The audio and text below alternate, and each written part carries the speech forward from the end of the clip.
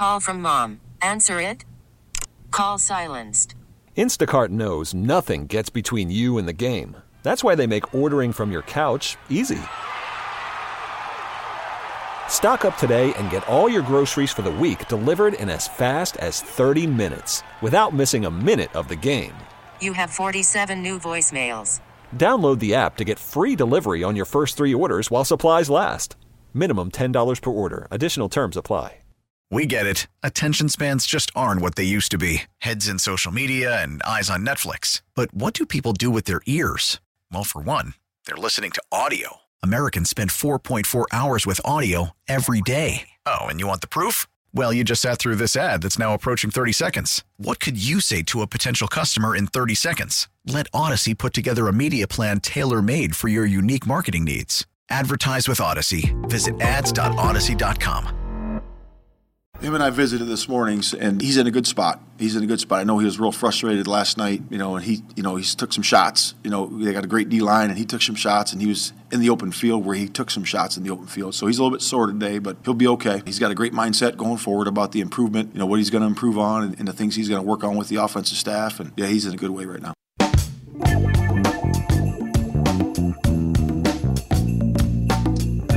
That is Bears coach Matt Eberflus talking yesterday about a chat he had with Justin Fields, the present quarterback for the Bears. Welcome back. Chicago Sports Radio 670 The Score. I'm Steve Rosenblum. Last hour of Saturday Suckage. We at the tail end of this, we will bring you the Parkinson Spiegel interview with Trent Dilfer. Talks all about Justin Fields, what he sees, what he doesn't see, what he has, what he doesn't have. Also have a cultural zeitgeist moment I want to recall. And for now, we're going to go to the Score Hotline, presented by Circa Resort and Casino in Las Vegas, home of the world's largest sports book, and talk to Cam Ellis, covers the Bears for Chicago Sports Radio 670 The Score. Cam, welcome back. Thanks for coming on today.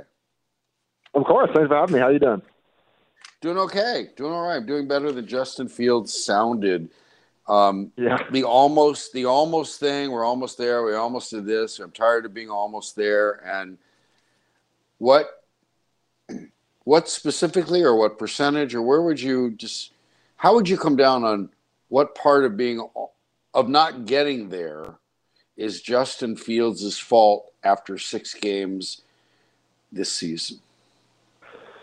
That's a good question. I think it is a significant part in terms of the full season. I will say on Thursday night, I don't think it was actually Justin Fields' fault at all. I think there was less of Justin Fields to blame on Thursday night than there has been over the course of the season. But I would say, 30%, I don't know. That sounds like a fair number to me. He has not been, I think, as good as people expected him to. I think that's a fair criticism at this point, but also it is comically bad how insufficient the team around him is. Cam Ellis is my guest. He covers the Bears for Chicago Sports Radio 670 The Score. That's the station you're listening to right now. You've got Saturday Suckage. Thank you for joining us. So the performance by this offense inside the 5, did it expose anything new? We had a texter who wondered, why would you sign a fullback and not put him in? Did it expose Luke Getsy as a guy who looks like a first-time play caller, forgets who's on the list? Does it expose Justin Fields in not audibling or not taking advantage of his legs? Luke Getsy is to blame there. Does it expose anything we didn't already know? Because that was pretty significant. Optastat said no team has ever, in 40 years, no team has ever driven 60-plus yards, gotten inside the 5, and gotten 0 points. So even for the Bears, this is bad. So did you see any more reason to fear where this offense is going or evaluate it? Or did it simply confirm what you already knew, and why? Yeah, no, it's crazy. I mean, usually when the Bears score 7 points, you're used to going, they had 110 net yards. They had like 400 yards of offense. I'm not sure I've ever seen a game like that. I think it just confirmed what everyone already knew. I'm not sure. Like, would you be surprised about any offensive woes at this point? Like, anything the offense does poorly at this point, nothing's going to surprise me. And maybe those are fatal last words before they, score 2 points and run for 5 yards or whatever. But I wasn't surprised as much as I was, as much as it confirmed that they maybe don't really have a great sense of their personnel yet. I don't know why David Montgomery isn't getting the ball on the 1 yard line as opposed to Khalil Herbert. I don't know how well run or how well drawn up the route on that final play was. Having it be that shallow instead of having it be 3 yards in the end zone. I think they were all just different scenarios that Bears fans and people that have watched the Bears have already seen in terms of a play caller who maybe doesn't quite have a comfortability yet, both in terms of play calling and also in terms of play calling with this personnel and knowing what the personnel does and doesn't do well. So I wasn't surprised as much as I was sort of disappointed. I feel like the parent being like, we're not mad, we're just disappointed. I just thought there could have been some smarter decision making, and I thought it's pretty easy to be creative on the 5 yard line. I would have liked to see a little more of that, I thought. Cam, does I'd say my first and really my only thought is Khalil Herbert is the guy who looks as good or better than I would have expected. Does anybody else on offense look as good or better than you expected? I think David Montgomery looks as good as I expected, but that's kind of it. I think you're right. Khalil Herbert is the only guy that hasn't been a pretty big disappointment this year. And I think that Justin Fields makes plays that show that he is as good as expected, but he hasn't been playing as good as expected, so to speak. So, yeah, no, I don't. It's hard for me to think of someone who is consistently playing up to or above expectations. I think you could maybe make an out-of-the-box argument for Tevin Jenkins, but he's, hasn't been getting all the snaps that I think he probably should. Otherwise, no. I think that it is an underwhelming offense basically at every position, which is, it's not news to anyone, but that somehow doesn't make the sting any less painful, it feels like. No, it doesn't. And we knew they were going to be bad, and I felt bad, I feel bad that I'm getting frustrated and feeling bad about watching this crap, and I want to see, but I want to see somebody get better, because that was the carrot of this season, and it starts with Justin Fields, and I still don't see a guy who looks like he knows what an open receiver looks like in the NFL. I don't see a guy who can throw in efficiently and knows enough to get rid of the ball and maybe killing his offensive line. They got to be turning around at some point, yelling at him, throw the ball, make us look better, and help yourself, because the abuse he's suffering is brought on by himself. And I do want him to make it through this season, and I assume the Bears do too. But as you were mentioning, that this, this administration isn't married to really anything, however it bottoms out, they aren't married to this quarterback. And I'm not saying they're doing anything. I'm not saying they're doing anything, not doing anything to help him. They're trying, but he's got to help himself. And I wanted to find something. You're no help to me, Cam. I wanted to find something that was getting better. So maybe you can answer this. Why can't they start a game like a professional team that has practiced all week?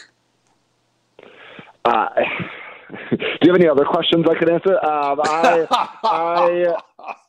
I think it's a great question. I think that sort of hints at, to me at least, the biggest failure of the season, which is not one particular aspect of it. It's that no one is on the same page about it.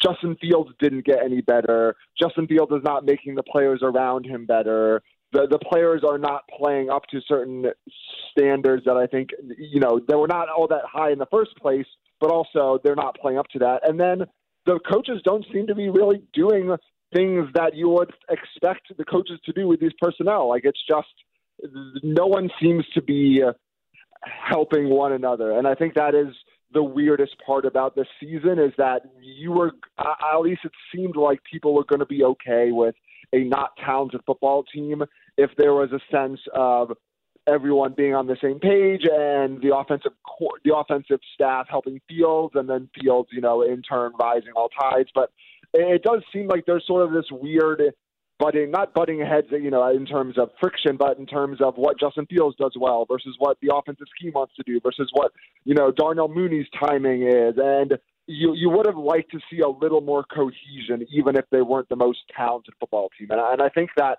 sort of widespread lack of cohesion is the big sticking point for me, at least in terms of what's going on this year.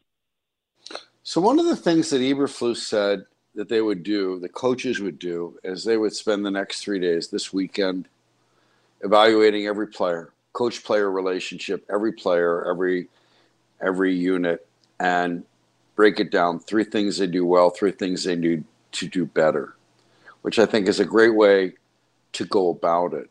And I don't know that we have an idea of how this team, how these coaches teach. But what I've liked, they've trailed at halftime of every game, but they've had a lead in every game. They haven't been able to hold that lead every time. I do think this coaching staff, and it was a low bar that Matt Nagy set, I do think this coaching staff, offensively, defensively, wherever it is, has shown the ability to make adjustments during a game. Do you agree with that? Do you hold out hope that this seems to be a game-savvy coaching staff, and why? What are the things that jump out at you? Yeah, I think that is one of the silver linings is that there has seemed to be a willingness to adjust, and it feels so stark when in actuality it's a very normal thing for coaches to do. We're in Chicago, they're not used to it, so it's just crazy idea that you can make in-game adjustments. I have been mostly pleased. I'm sure there's lots of smarter people out there than I that can talk about route scheming and how they're manipulating defenses. I just like that they seem to be more aggressive now. They seem to be more willing to take shots. There was a weird conservative tone to the way they approached game planning early on in the season, and then they were, whether it was going 3 runs in the 2 minute and then just punting it away, or punting at midfield, or not really going for it in advantageous situations. There was a little bit of hesitancy to sort of play modern football, and it seems like in the last couple weeks at least they have started leaning into more of that aggressive, going for winning in that sort of sense approach, and that's what I like. I don't think there's any reason to not play a little bolder than the roster maybe should because of what else you have to lose. And when they were sort of playing it safe, I thought that was sort of doing the scouting aspect of their team a disservice. So I like the idea that they're pushing it and they're trying things, and if they're going to lose, they're going to lose trying something. And I think there's something admirable to be said about that. Earlier in the show, we had when Mark Rohde was on, Mark had replayed something from Michael Irvin talking about Pittsburgh. They're going to lose games, but that quarterback and that receiver, those guys are getting together, and they've got a synergy. They've got a great relationship. You can see the communication. They're going to grow together, and that's missing with the Bears. And yet, don't I have this right that Darnell Mooney and Justin Fields worked out in the offseason together? Wasn't that the whole right? Didn't they do that? Did I miss this? Did I dream this? What? No, yeah, they filmed the whole Chipotle together, commercial together too, right on the lakefront. I think it's about as fair criticism as you can hang on a first-year GM is what they haven't done to surround Fields, and I know that there's a year over year, there's a pretty high success rate of early round wide receivers now. So you go into any draft thinking, hey, if we use some of our early round capital on a wide receiver, there's a pretty good chance that we'll get a guy who can contribute at the professional level. But I just don't quite get the amount of patience. I understand some patience. I don't understand shooting an entire year in the foot because you're not even going to worry about it until you're more prepared to make a slightly better run at a wide receiver. I think that if you're going to hire a defensive coach, I don't quite get going defense all as much as they did early on. And then there's just sort of a weird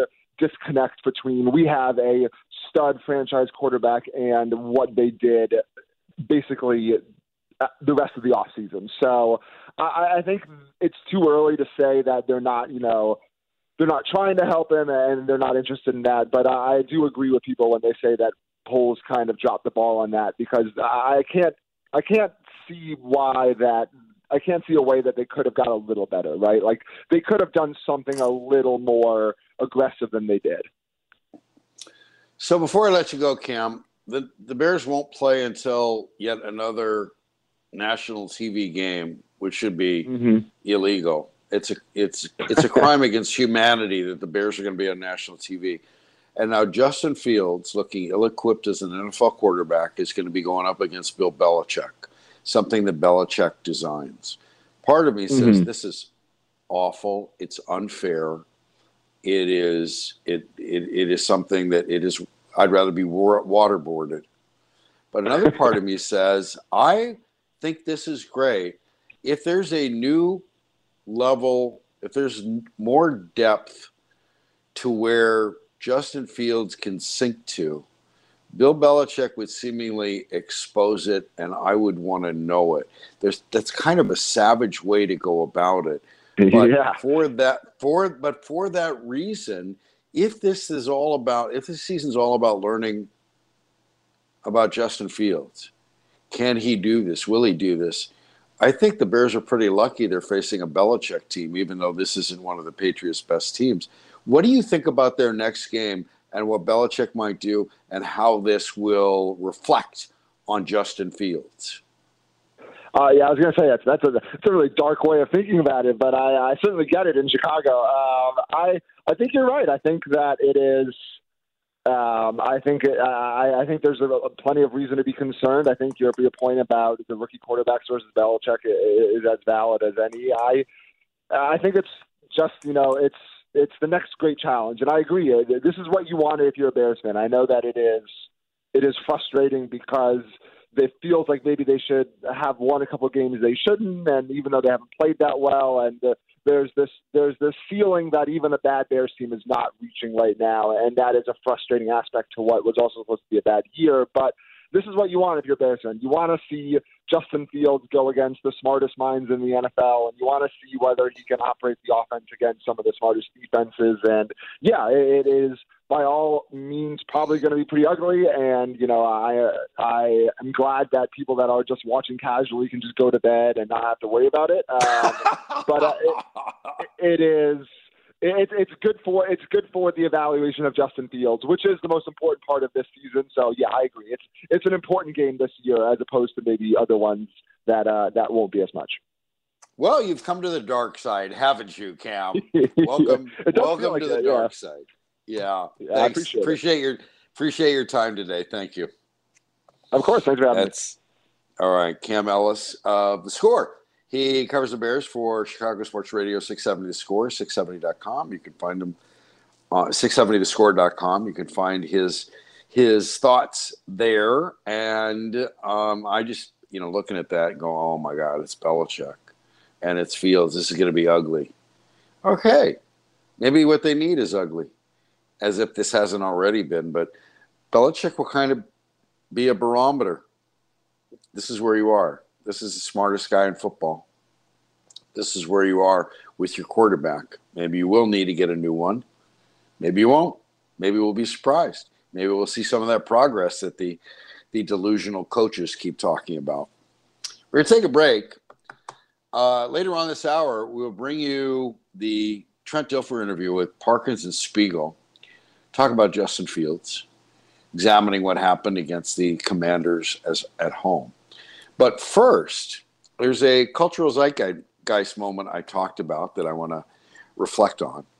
And 206 texter had heard me say this before.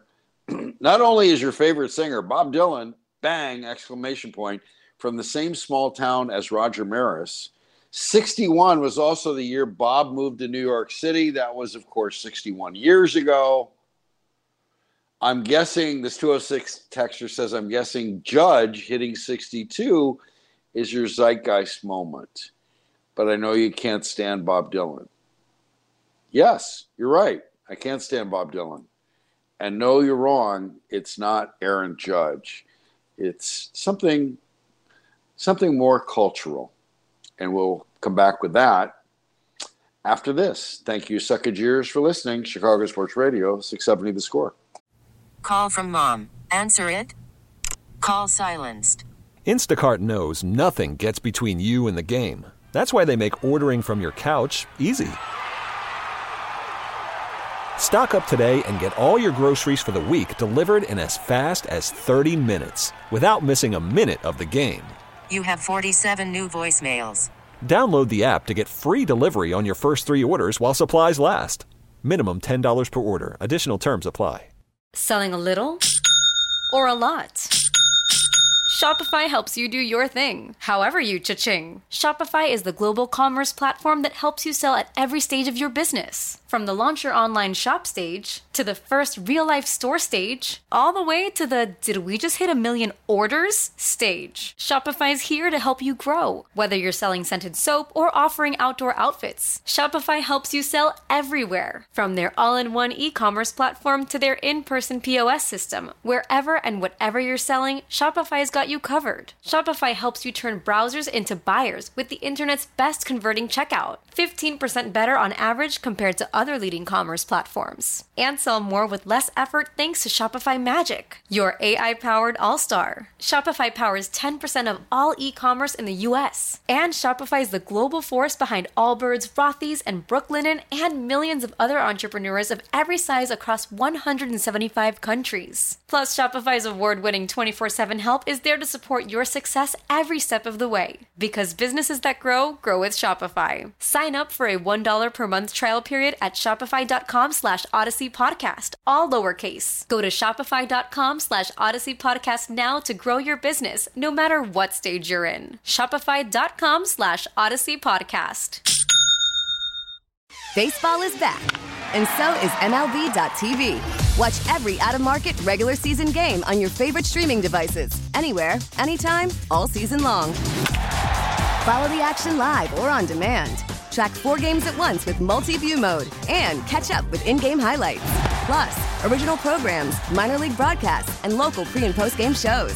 Go to MLB.tv to start your free trial today. Blackout and other restrictions apply. Major League Baseball trademarks used with permission. Go back in there and wait for the wolf, who should be coming directly. You sending the wolf? Oh, you feel better?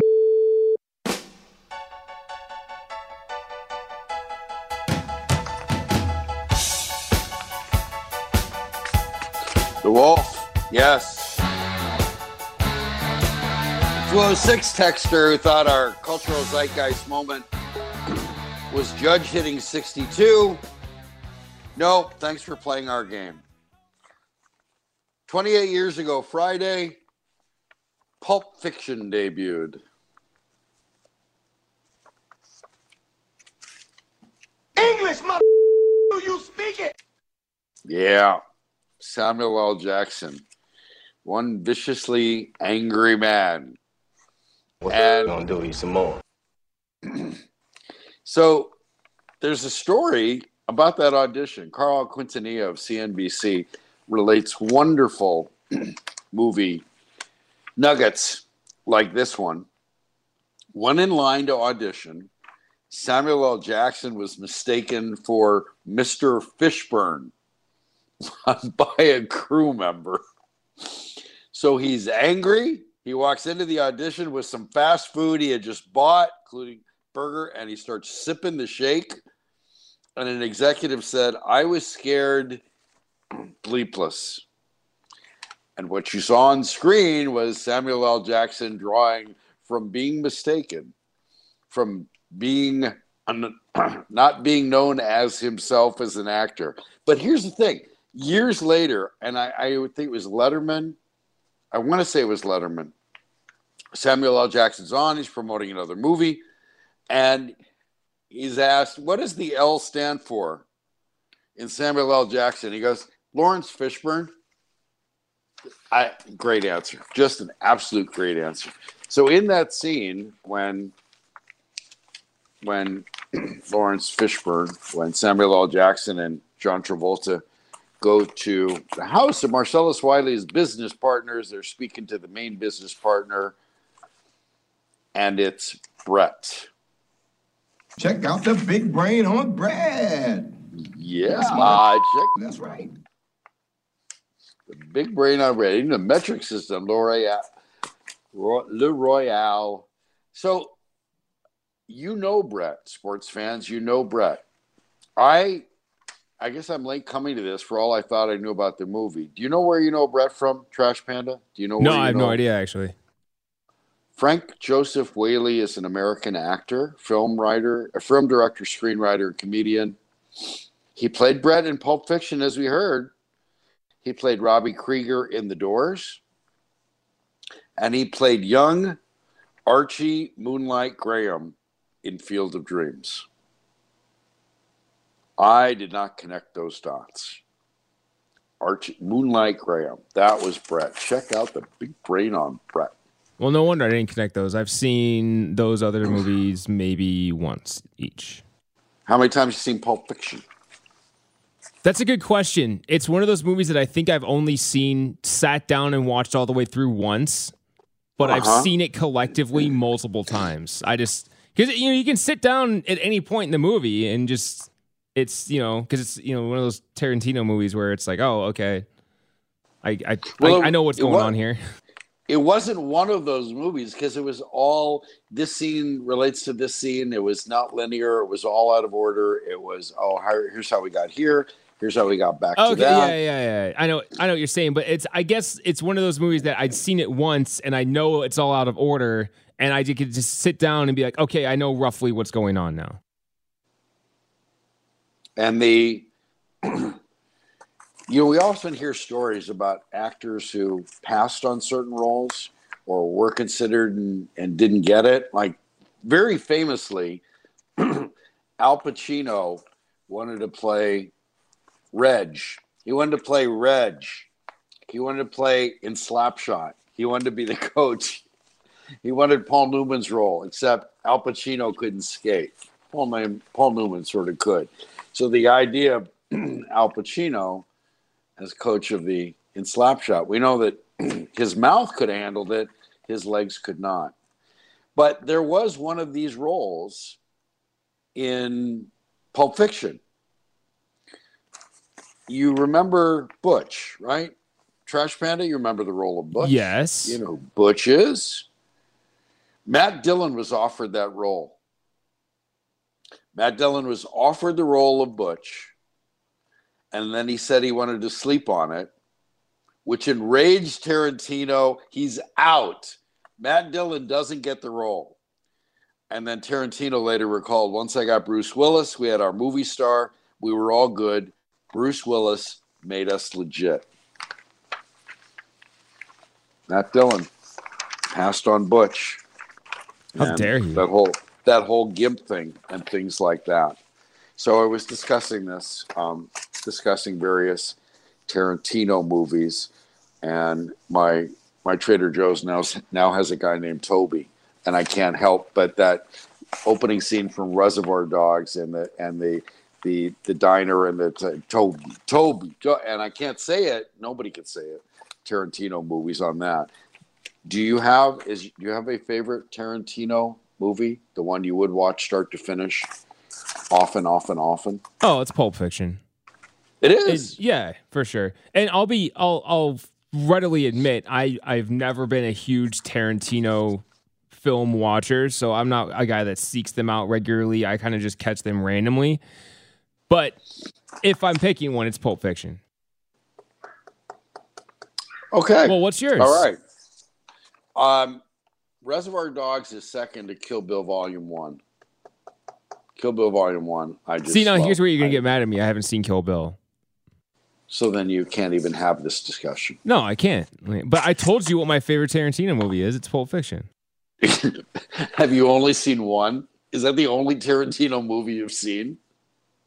Oh no. I've seen Reservoir Dogs. Oh, okay. All right. I wasn't sure. That would be the whole Bill Murray thing, right? Where he's on Saturday Night Live on the Weekend Update, and he would be the film critic, and he was giving his picks, and here comes time for Best Picture. And he didn't see 4 of them. So based on what I've seen, this is the one that's going to win the Oscar. That's where I thought we were headed with yeah, you. Based on the ones that I've seen, yeah, I'm picking Pulp Fiction. I do need to watch Reservoir Dogs again, though. It's been quite a while. Yeah. You'll never hear Steelers wheels the same again. Michael Madsen's great. I mean, the group, the Tarantino group, his coterie of actors, they're spectacular. Michael Madsen is outstanding. I love that guy, and that's why I love Kill Bill. Because everybody got their role, everybody got their star turn in, and I thought it was excellent. So that's Kill Bill Volume 1, and then Reservoir Dogs. I don't know if you saw. I saw this headline. It almost sounded like something from The Onion. And this is from CNBC on Friday on their Twitter feed. Quote, Beyond Meat executive Doug Ramsey leaves company following arrest for allegedly biting man's nose. Wait, what? Say that again. I don't think I quite took in all of that. I'm going to do this. Beyond Meat executive Doug Ramsey leaves company following arrest for allegedly biting man's nose.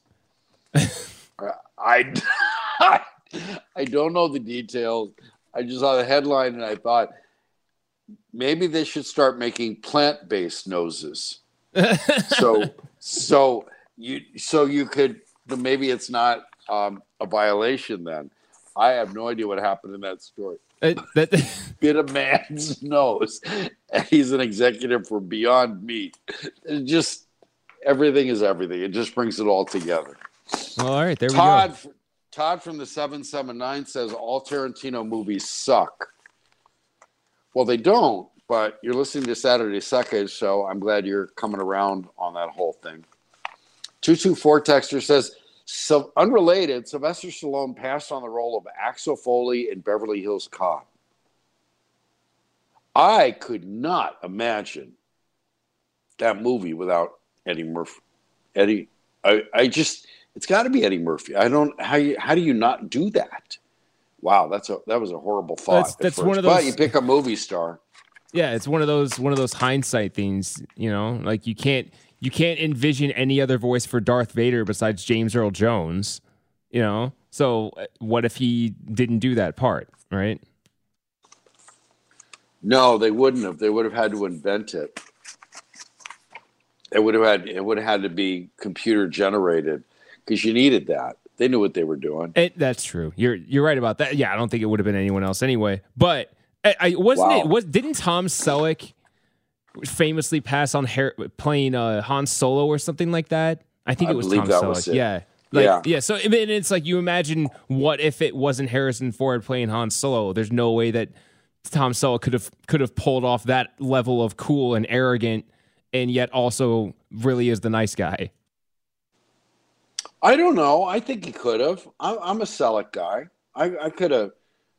I could imagine that. I don't know but it's hard because he's such an indelible character as Han Solo. Yeah. It's hard. I'm trying to imagine when I do that, when we talk about putting this actor in that role, the picture that comes to mind is the Star Wars bar scene, right? Oh, yeah. Could I imagine Tom Selleck in that bar? Tom Selleck with his mustache in that bar?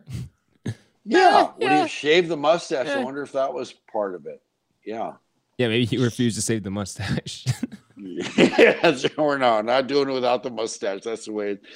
Now, an A15 texter said it was Indiana Jones and not Star Wars. All right. I knew it was one of the. All right. Well, excuse me.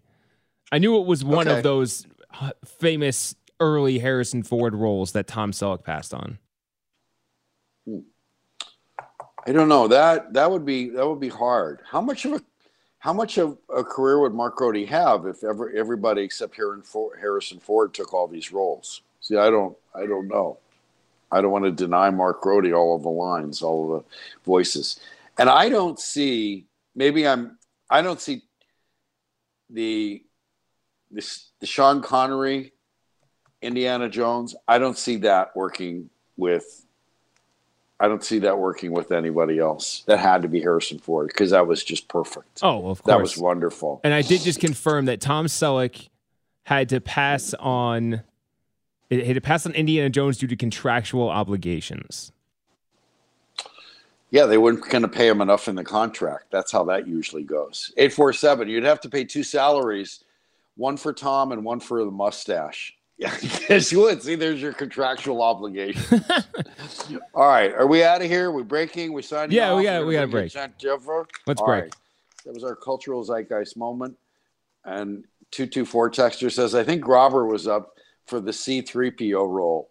Boom, he got all of that one. All right. I'm Steve Rosenbloom. It's Saturday Suckage, Chicago Sports Radio 670 The Score.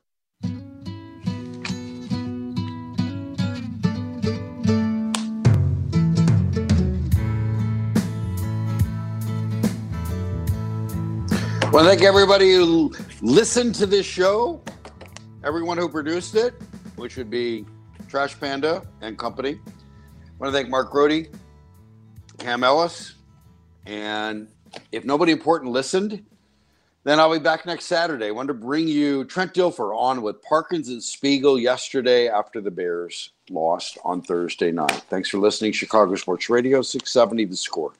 Yeah, it's pretty bad. It's God, I lived it. I lived it in 96, 98, where it doesn't matter how good the quarterback plays, his mistakes will be maximized or amplified, I should say, and the margin for error is so small. They can't protect. They can run the ball. That's why they have such a high volume of carries. And I love what Jaws used to say all the time. Ron Jaworski, when he was at ESPN, he said, you got to run the ball, but you got to throw to score. Like, you run because there's a mentality to it. It's a great way of moving the football. It sets up a lot of things, but you score by throwing. And when you can't protect, you can't throw it in the end zone. And when you can't catch, you can't convert. So I broke it down. I did something different this time, and I think it'll kind of help the conversation as it relates to Fields. Is I went back and I used a grading system that's pretty commonly used throughout the league, throughout evaluators. And I did a plus, double plus, minus, double minus system. And when you grade a quarterback, the easiest way I think this is the best method of doing it. We've been doing it like this for years at Elite 11. We do it college evaluation. I do this for pro.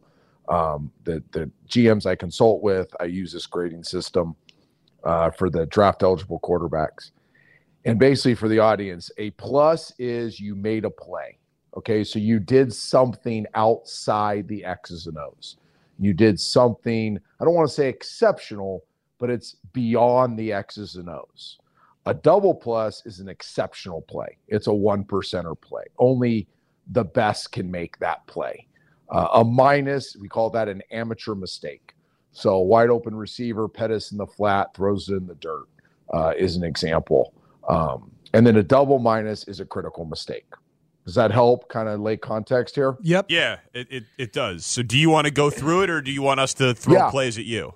No, I'll go. Well, yeah, we can go specific plays. I have them circled on. If you're watching my fat body on Twitch right now with my old man glasses, you can see you look good. I got the play-by-plays out so I can refer back to those plays. But it's actually pretty encouraging from a Justin Fields grading standpoint. And the good thing about this grading system is it's still a little subjective, right? I mean, I might argue with a Kurt Warner on what an exceptional play is. Amateur mistake. You could probably add one more minus here. I was pretty friendly to him.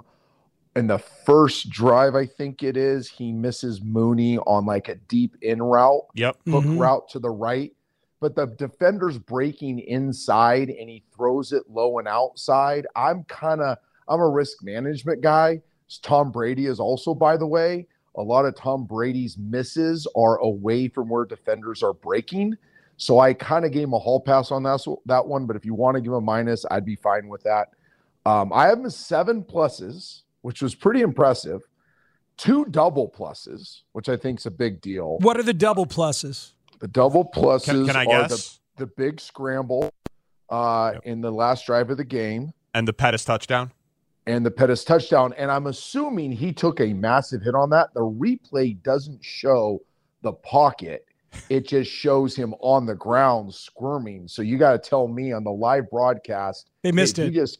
They missed it, Trent. It seemed like he got that Sweat pushed Jones back into him. I don't think it was a massive shot, but basically his own tackle kind of got thrown into him, and then he fell back. Is how it looked to me on the live play. I don't think it was a massive shot, right? But he definitely fell on by a 300+ pound human. He did stand in the pocket and take contact. But yeah, Amazon, that was their first touchdown in 2 weeks, and they missed it live. Yeah, it figures Amazon missed it. Yeah. But my point there is a double plus, and this is pretty common. Most quarterbacks would double plus that, because anytime you have pocket conflict on a vertical dime, that's a double plus, because that's a hard throw. I mean, you ask anybody, if you have people coming up in your business, and you got to rip it downfield with accuracy, I mean, that's why we're pros, right? That's what we can do that Johnny across the street can't do, and that's a double plus. So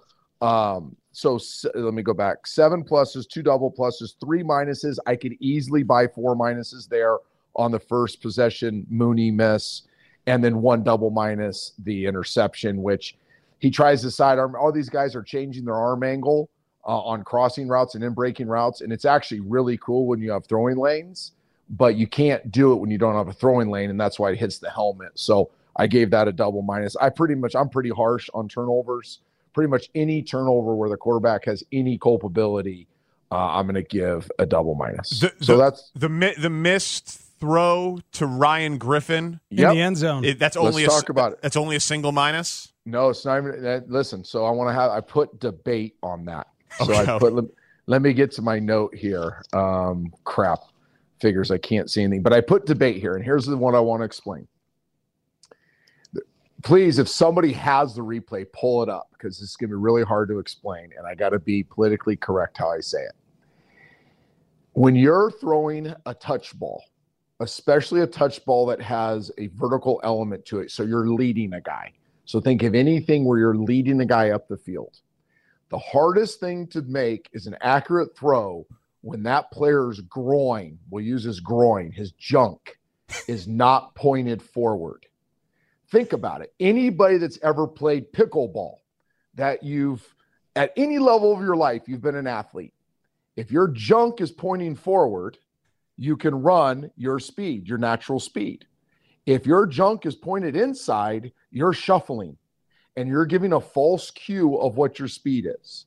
And on that play, he has to layer it over. I think it's a defensive end or linebacker, because it was a delay. It was like a tight end screens, and then block, and then release.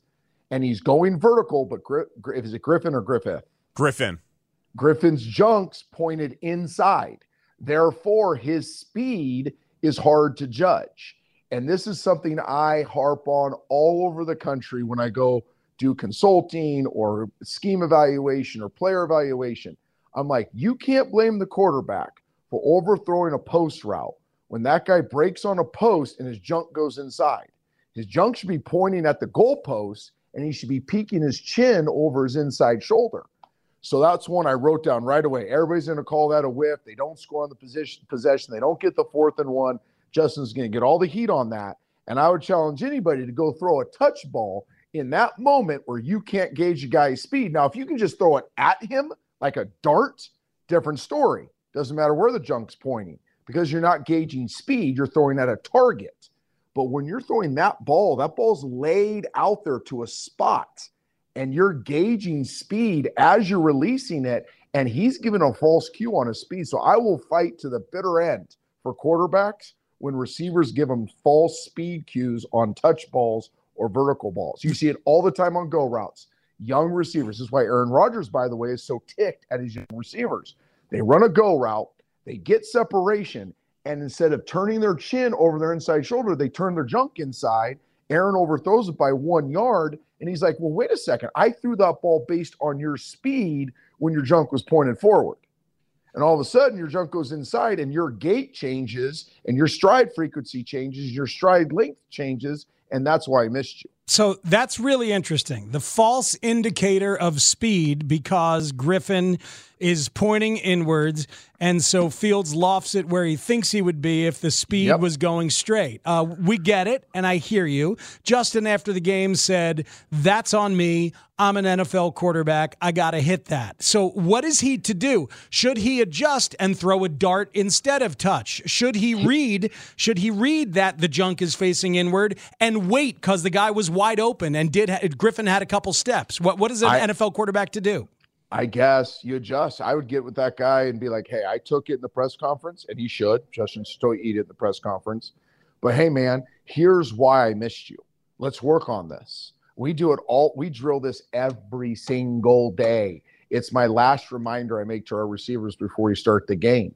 As long as I coach, it'll be the number one thing I harp on with receivers is we're running full speed. You guys are great athletes. Quarterbacks are making like millisecond decisions. You can't give them false indicators. So something you work on. And by the way, I love that he answered the question that way. And I know there's a bunch of people rolling their eyes going, oh my God, Trent's pontificating and, being esoteric with all this crap. Go ahead. Believe that all you want. I've been there. And I'll never forget. I miss Bobby Ingram. We're playing Seattle versus San Diego. And we run this sweet corner post move inside against split safety look. By the way, I threw for 360 and like 3 touchdowns in this game. You can look it up.